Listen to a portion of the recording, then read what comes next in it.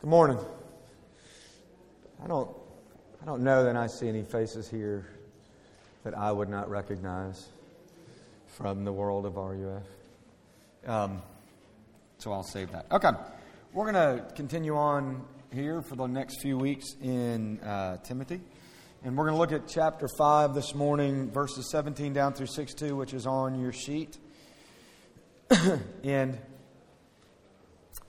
as we've done every week, I'll just give you that catchphrase that what Paul is attempting to do in his letter to Timothy is remind him that the aim of the charge of the love of the gospel, what the real gospel does, is produce certain things in the lives of his people, and that's his concern for this. And chapter 5 and chapter 6 have three things together.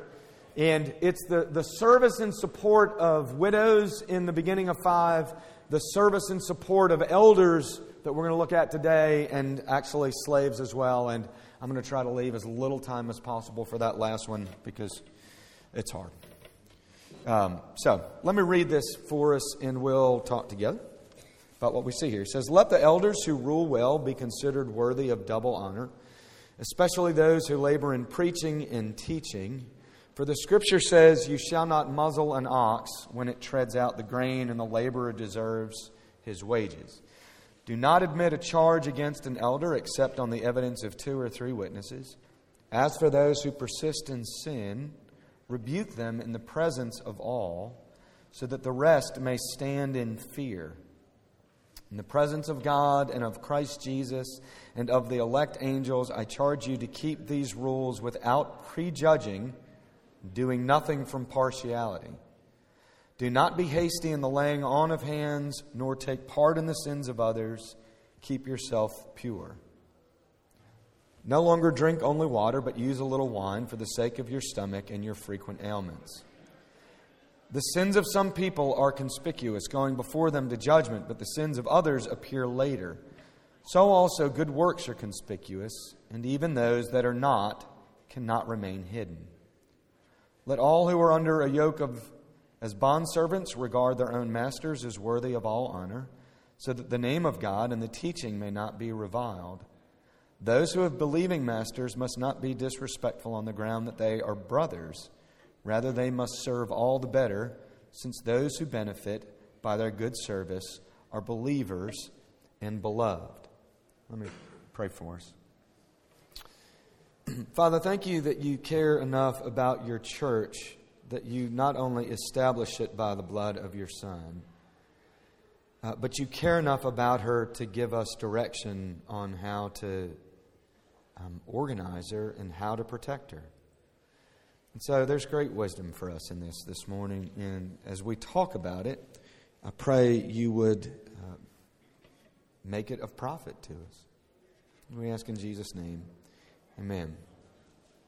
So we're going to look at the support of elders this morning and then the service of slaves as it's put in that text. And to start, this is just a quick thing. If you look at verse 17, Paul says, let the elders rule well. Let the elders who rule well be considered worthy of double honor, especially those who labor in preaching and teaching. And I'll just say this. The distinction of how many elders there are is where this text has been used over the years. And I'll just say this. Some people believe that there is one class of elders, right? There are just simply elders. The Bible talks that there are elders. And some folks believe that there are 2 classes of elders. Elders who rule and then elders who preach. And this text has been, quite frankly, spoken of in both ways by people, right? Elders who rule and elders who teach, thus teaching and ruling elders. And you can read that text that way, that especially those who labor in preaching and teaching would be a separate class. The other way to read it is, and that Paul, when he gives the description in chapter 3, he doesn't make a distinction. He says that all the elders should have these character traits and should be able to teach. And the reading of that second way, if you're going to say that there's only one class is that verse 17 should say, elders who direct the church, namely those who preach. So it's saying one kind. Within our own denomination, there are people that hold both views. And if you want to discuss that more, I'm glad to, whether or not there are ruling and teaching elders, or whether or not the Bible just says that there is elders. Paul's point, right, that I don't want to get lost on, is that there is a support of elders that he now spends time on in these next 5 or 6 verses. And he talks about the support of elders in this way: the payment of elders, the discipline of elders, and the appointment of elders. Okay? So, the payment of elders in verses 17 and 18. So, when he says, let the elders who rule well, okay, be considered worthy of double honor. The language of double honor, most folks believe that is not saying that they should get double pay, but it's trying to say that the idea behind this is that elders should receive double honor. That is both respect for the job that they do and remuneration. Okay? Elders who rule well should be cared for. And what he does is he goes to both the Old Testament and the New Testament in his references here. Okay? And the language that he says, he quotes Deuteronomy 25:4 in verse 18. For Scripture says, you shall not muzzle an ox when it treads out the grain. Now, why in the world would he go to the language of an animal? Okay, so the Bible uses these kind of devices. You know the so much more device that the Bible uses? This is one of those things, okay? If God cares enough about the oxen to believe that they ought to be able to eat while they tread the grain, how much more then should elders receive payment for the labor that they do? Okay? And he uses Scripture when he quotes Luke 10 verse 7 when Jesus is actually commissioning the 72. Right? So when Jesus commissions the 72 in Luke 10, he says, don't take anything with you, but when you go into the homes, you should receive what they give you. And the implication is when one of those disciples comes into their home, that they should receive care. And, okay, I would say that people have used Paul's ministry himself, where he was a tent maker, to say that elders should not be paid.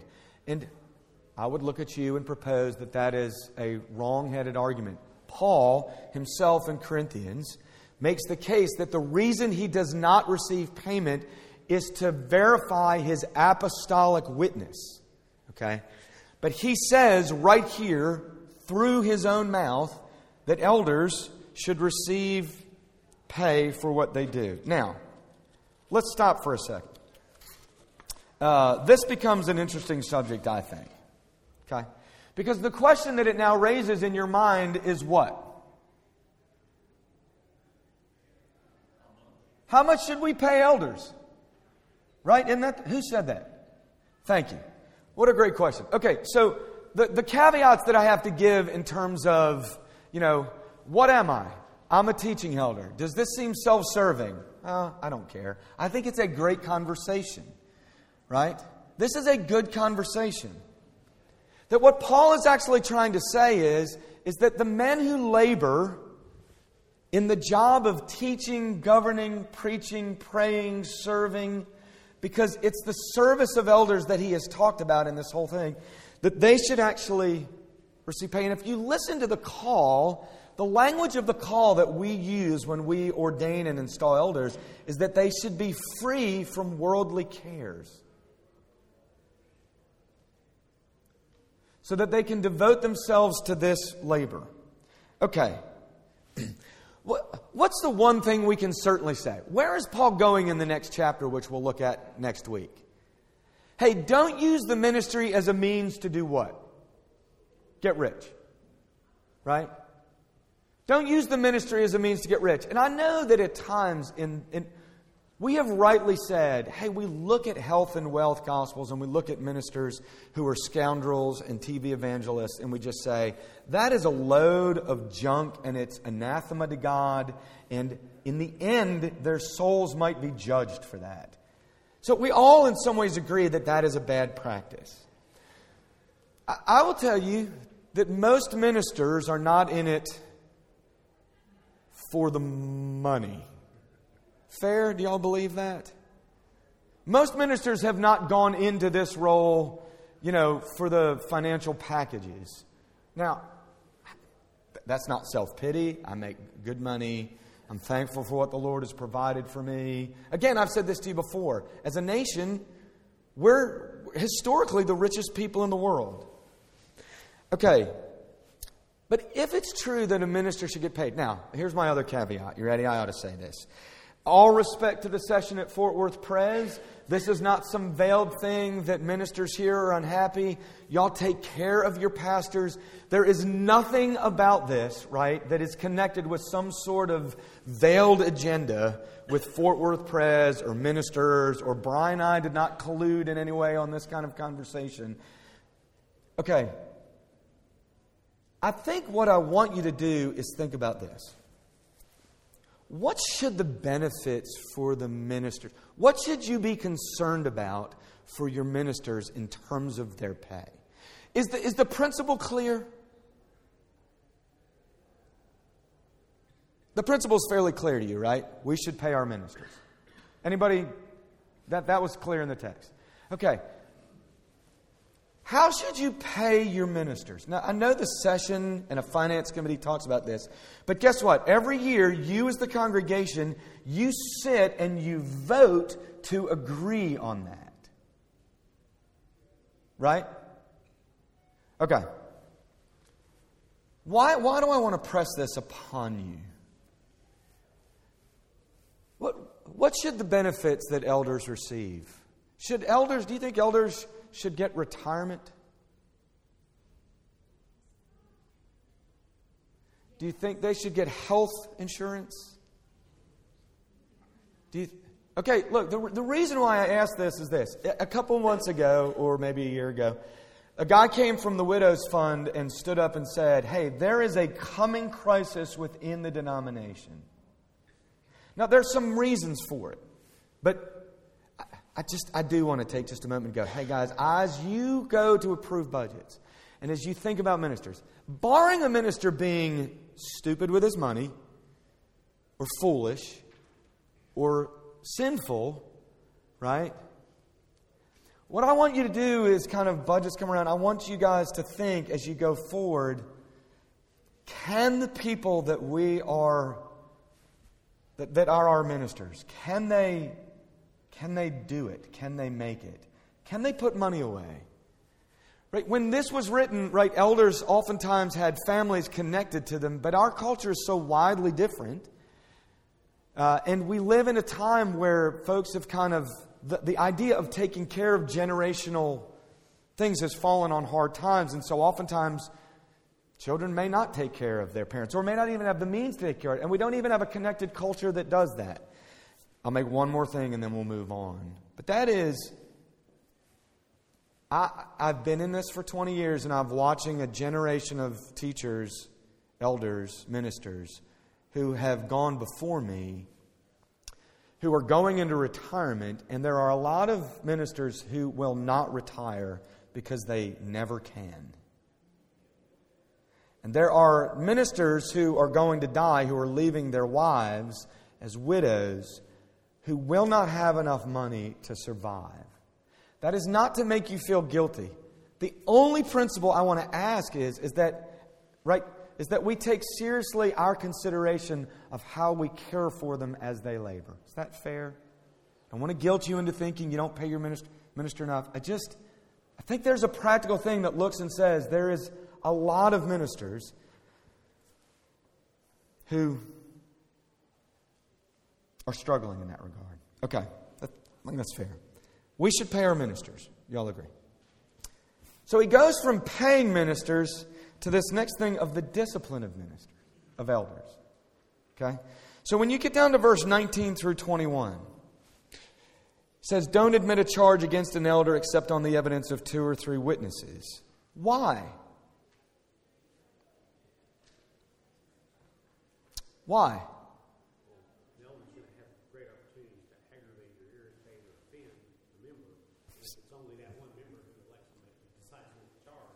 Did you hear that?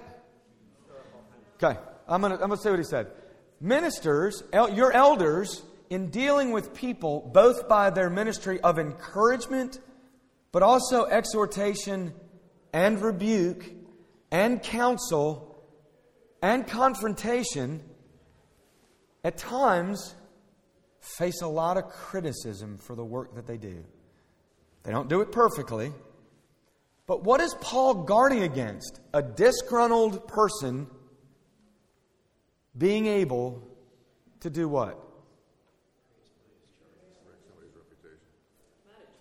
Divide a church, kill the reputation of the minister, send him out of the ministry. Okay? And, again, Paul is using Old Testament precedent and principle.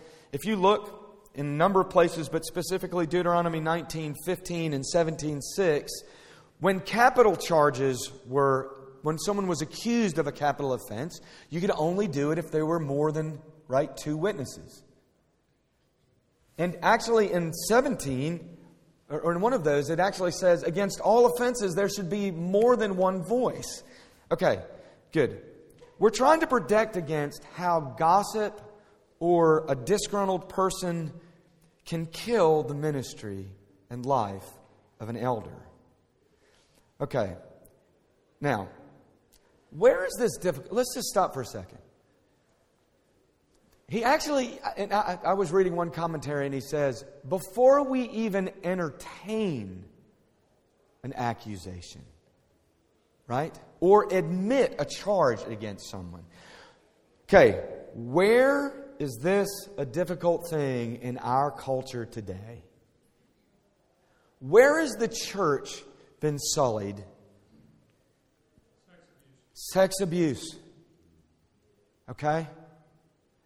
Now, you and I ought to think really, really, really long and hard about this. Because if you think about, where is that often taking place? Who is the victim of that? The unprotected, children, the vulnerable, the weak. Who are oftentimes, not in a place where they either have a voice or understand how to articulate the voice. Right?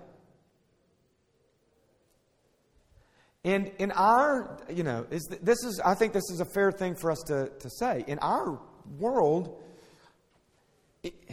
so much of the time that voice has been silenced, and I think we have this real challenge. How in the world do we navigate that? Okay?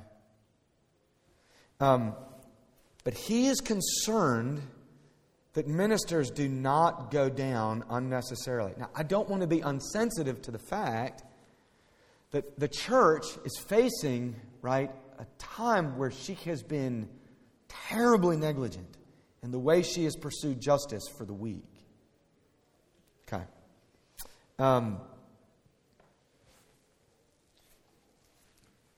You can't, there's got to be more than one voice. So that, let's think about this. Before a charge is brought against an elder, there's got to be multiple voices that are saying that this is what has happened, that this is what is true. Okay, so he goes that there is a protection of elders against false accusation, right? Whew. Thank you, Jesus, that you want to protect, the shepherds in that regard. But he goes from saying that, there is this support of elders in terms of being protected against false accusation, and then he turns right around and says what? As for those who persist in sin, though, what are they supposed to do? Rebuke them where? In the presence of all. Okay, so Matthew 18 still does apply even to elders, right? So if you go back and look and say, if it's private sin of an elder, then someone privately should go to an elder and speak to them and go through the real process of seeking it in the right way. But if an elder persists in a sin, and that sin is public, and even if a sin is private, but he persists in it, and Matthew 18 has been done well, then what they're supposed to do is to publicly stand and rebuke, that brother. And Now, in the presence of all, why? What's the motive? So that what? So that all will fear. Okay.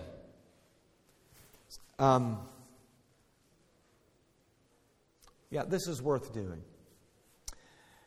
Discipline is such a strange word. And by way of illustration, and I will not give any details, but I would have loved to have been here Friday night for the RUF thing for TCU. But I had to be in Dallas because of Presbytery and some discipline stuff that was occurring. And, have you heard people say, like, who are you to judge? Right?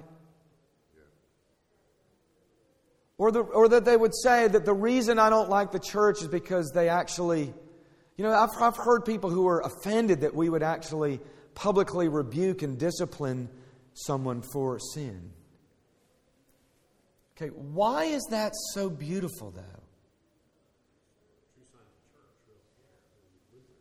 It's a true sign of the church. What do you mean?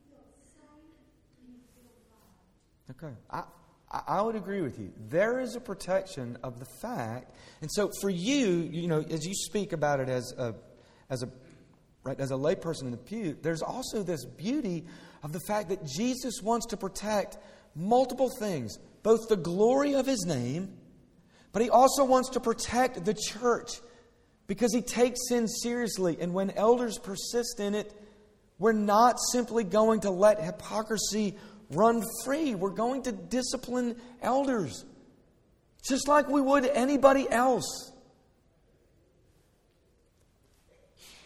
To protect them, so that they can't live believing that the hypocritical life is something they can live and think that they're safe and fine, but also to protect you.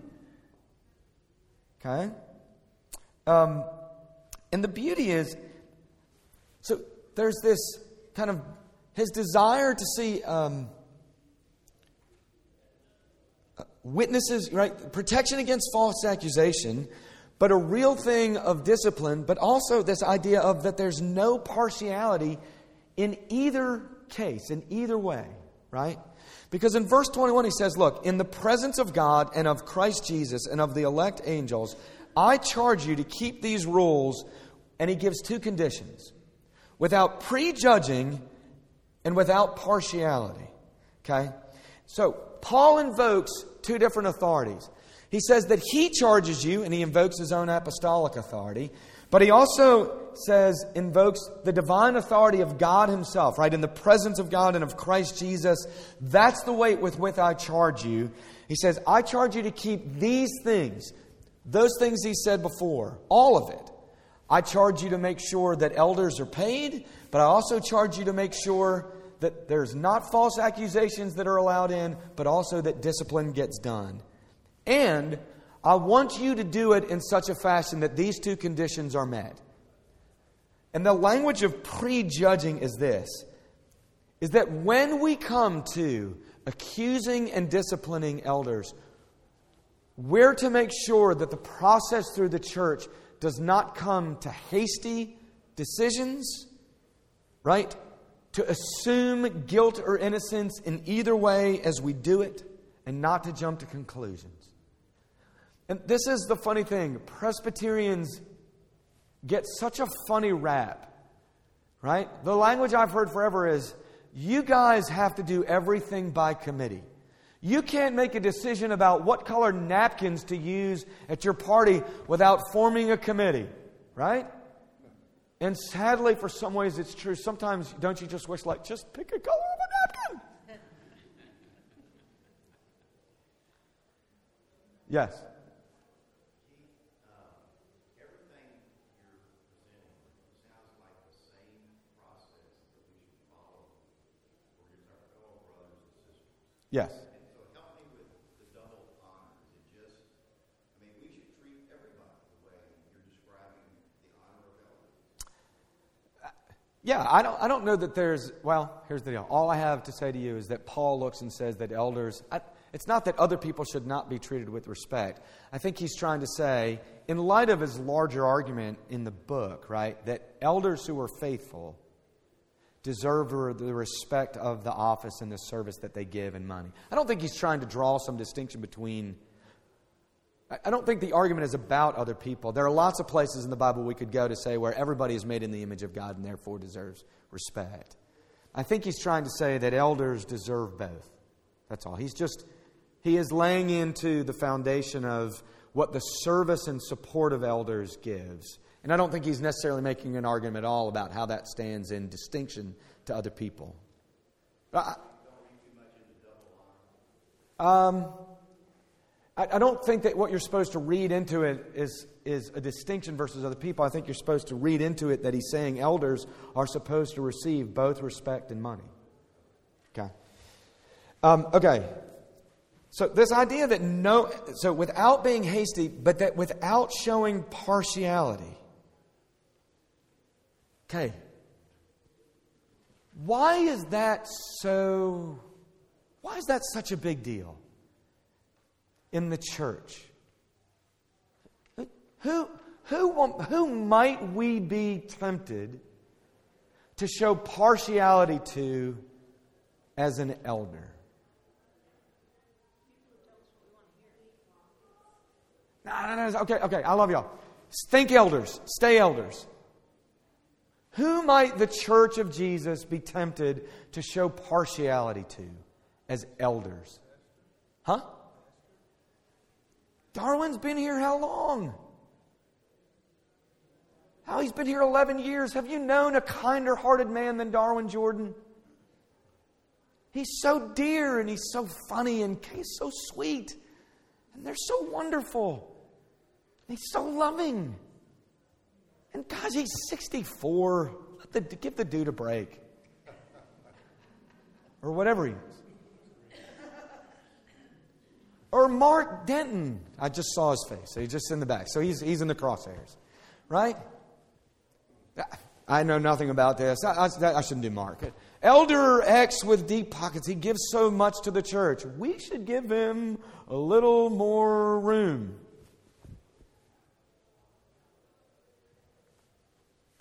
But look, think about this for both of them. Partiality, either direction. Who might we be tempted to just go on and assume the process on quickly? The elder you don't like. The elders whose preaching you don't necessarily gee-haw with.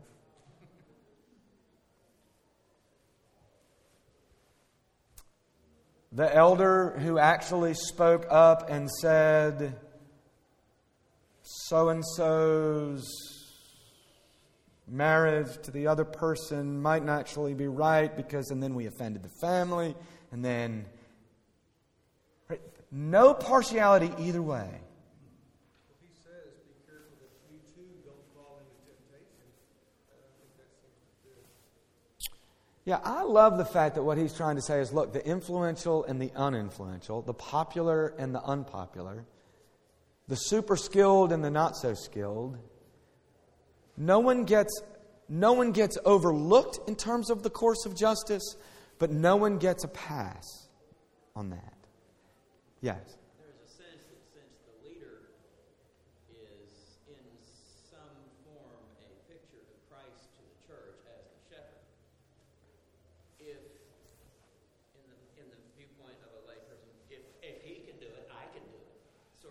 Yeah. He is more responsible in that sense as a leader, just as any leader is really, over who he leads, to be right and pure and proper in all of his integrity is the word I'm looking for. Look, I will tell you, I am thankful for the church that we are a part of. And again, it's not about details. Y'all, Friday night, we disciplined a very well-known and well-beloved and very influential minister of the church. Because we love the church.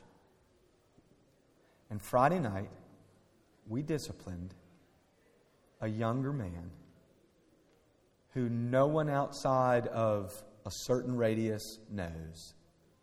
Because the honor of Jesus and the protection of the sheep and the love and the glory of the name of God and fear for the ministry and ministers and love for the men we disciplined was in place. And it's hard, but it is so good, okay, that Paul says these things to us. Okay, so he cares about the support of elders in terms of payment. He cares about the support of elders both in terms of protection against accusation but also right discipline. And then he cares about the support and service of elders in terms of their appointment, because in verse 22 and then 24 and 25 he says this, and I'm skipping 23 just because it doesn't really fit in the context of an argument. It's a little aside, but we'll come back to it. He says, "Don't be hasty in the laying on of hands, nor take part in the sins of others. Keep yourself pure. The sins of some people are conspicuous, going before them to judgment, but the sins of others appear later. So also good works are conspicuous, and even those that cannot remain hidden." I think that's one argument from Paul to Timothy. Okay, so in terms of the support and the appointment of elders, what is his argument? Somebody rephrase what Paul has just said to Timothy. When it comes to the laying on of hands, okay, so don't be hasty in the laying on of hands. That is Paul's language for the ordaining of elders, right? Ministers would lay on hands as the outward kind of sign of the affirmation of the church. This is what we do in the service. So give me his argument. What's he saying? Don't be too quick to make somebody an elder. And then, what's the argument from the last two verses?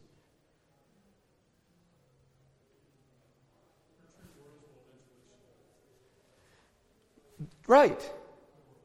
So the sins of some people, they're so conspicuous that you can tell it coming, right, like the train whistle a mile out of town. Yeah, that's obvious. We're not going to make them elders. Right? But some people's sins, what?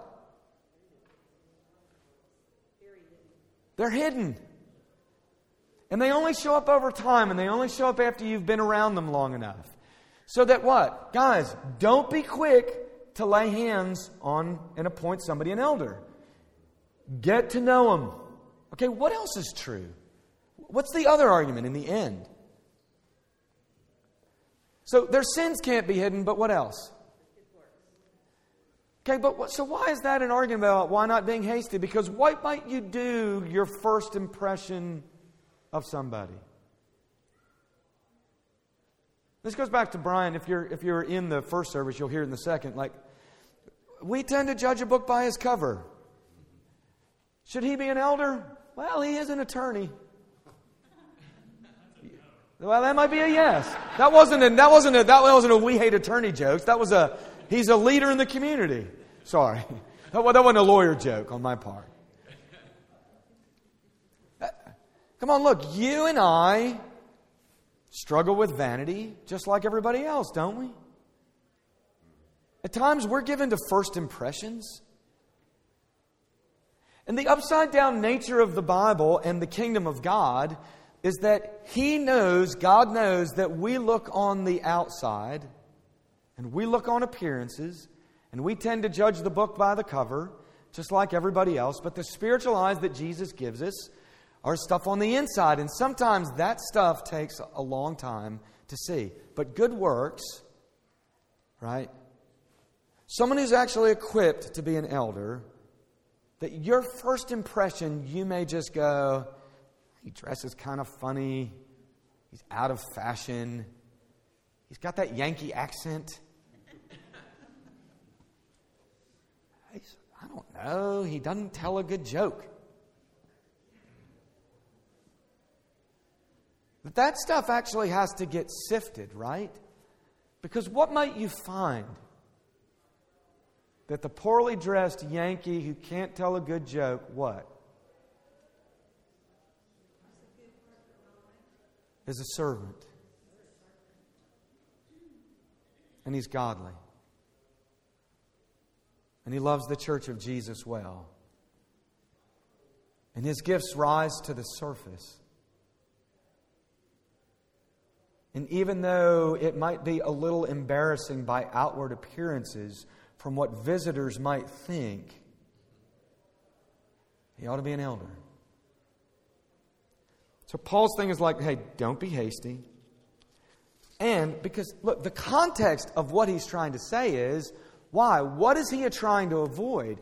What is this just followed? The discipline of elders, right? I think there's part of Paul's mind in this and saying of, hey, maybe if we slow down, maybe we can avoid some of the hardship along the way. Now, does that mean that elders have to be old? No, he's just made the argument, right? Don't let people despise you for your youth. Okay.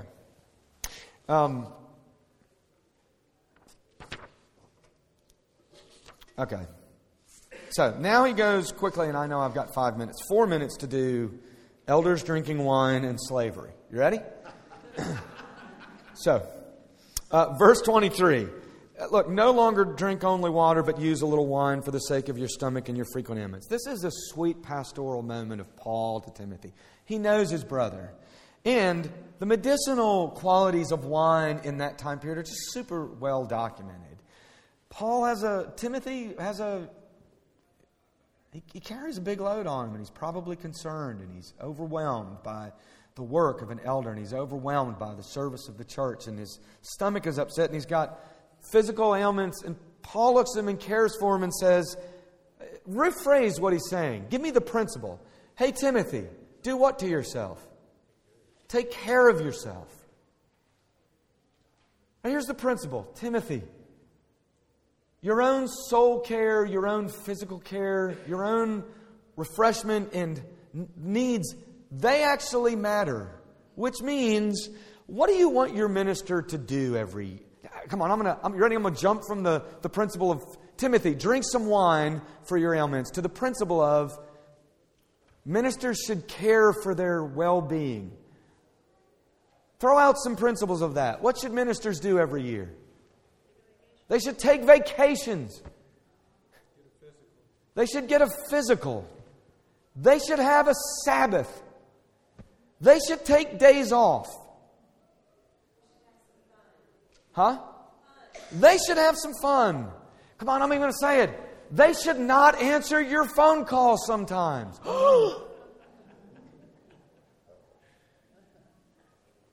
They should wait till Tuesday to call you back. I just love Paul. I just think he's looking at Timothy and being like, hey, brother, yes, you serve. You are a servant. Okay. Anyway, you can go. We're going. The service of slaves. Okay, let all who are under a yoke as bondservants regard their own masters as worthy of all honor, so that the name of God and the teaching may not be reviled. Those who have believing masters must not be disrespectful on the grounds that they're brothers. Rather, they must serve all the better, since those who benefit by their good service are believers and beloved. Okay. I appreciate the Bible in this regard, and people have castigated the Bible for not, quote-unquote, taking a harder line on slavery. And let me just talk about the context of slavery in that age, which I know most of you understand. In the Roman Empire, slavery was institutionalized in a way that is beyond belief. They're saying that over 50 million people in the Roman Empire were slaves, indentured or otherwise. It upheld the economy and the social fabric in every fashion. Every wealthy person had one. Now, is this saying that the Bible says that slavery is great and good? No. If you look back at the first chapter of this book, Paul says, now we know that the law is good if one uses it lawfully. Understanding this, that the law is not laid down for the just, but for sinners, for the lawless and the disobedient, for the ungodly, for the unholy and the profane, for those who strike their fathers, mothers, for murderers, sexually immoral.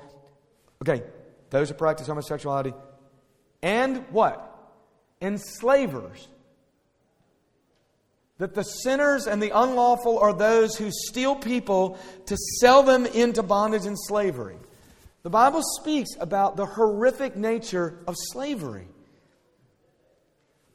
But what Paul actually does here is that he understands that he actually has to give practical living to people who have to live in a world where injustice is present and will not be undone today or maybe tomorrow. Right? There are lots of places that we could go for biblical injunctions to say that we as believers should fight injustice and stand up against it. Amen. But this is the reality. People live in a world where they cannot get out of the injustices that they live under. They're going to live under it today and tomorrow, and the system's not going to change, and they're going to return to dust. And they're going to raise their children in it, and their children are going to live in it and die in it. And the Church of Jesus should stand against it and fight against it. But as Americans, we are crazy idealists who think that with a little more education and a little more marketing and a little more PR, we can change it all and we can do it tomorrow. And the history of the world is people live in systems day to day where injustice and the things that come with it are the life that they live.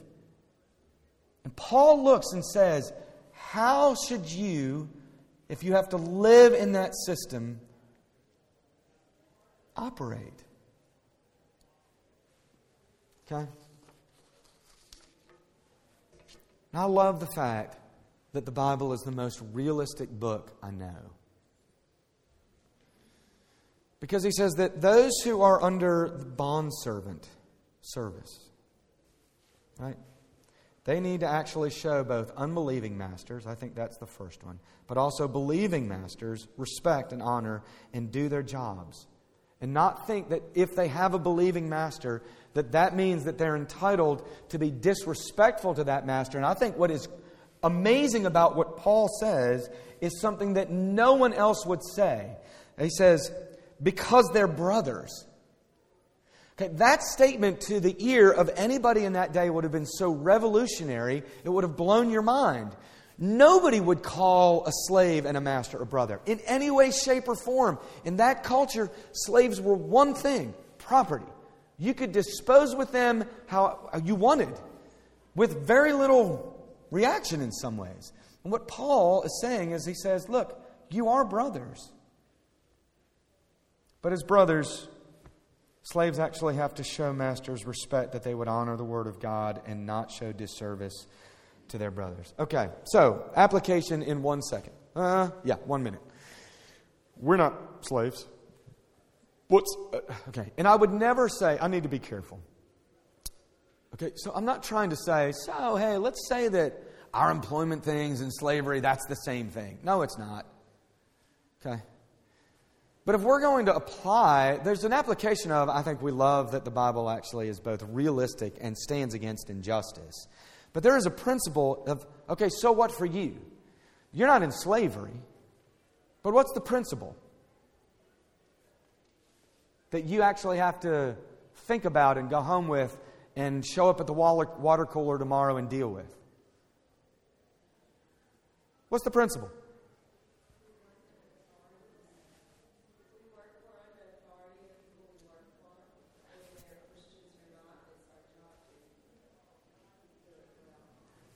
There it is.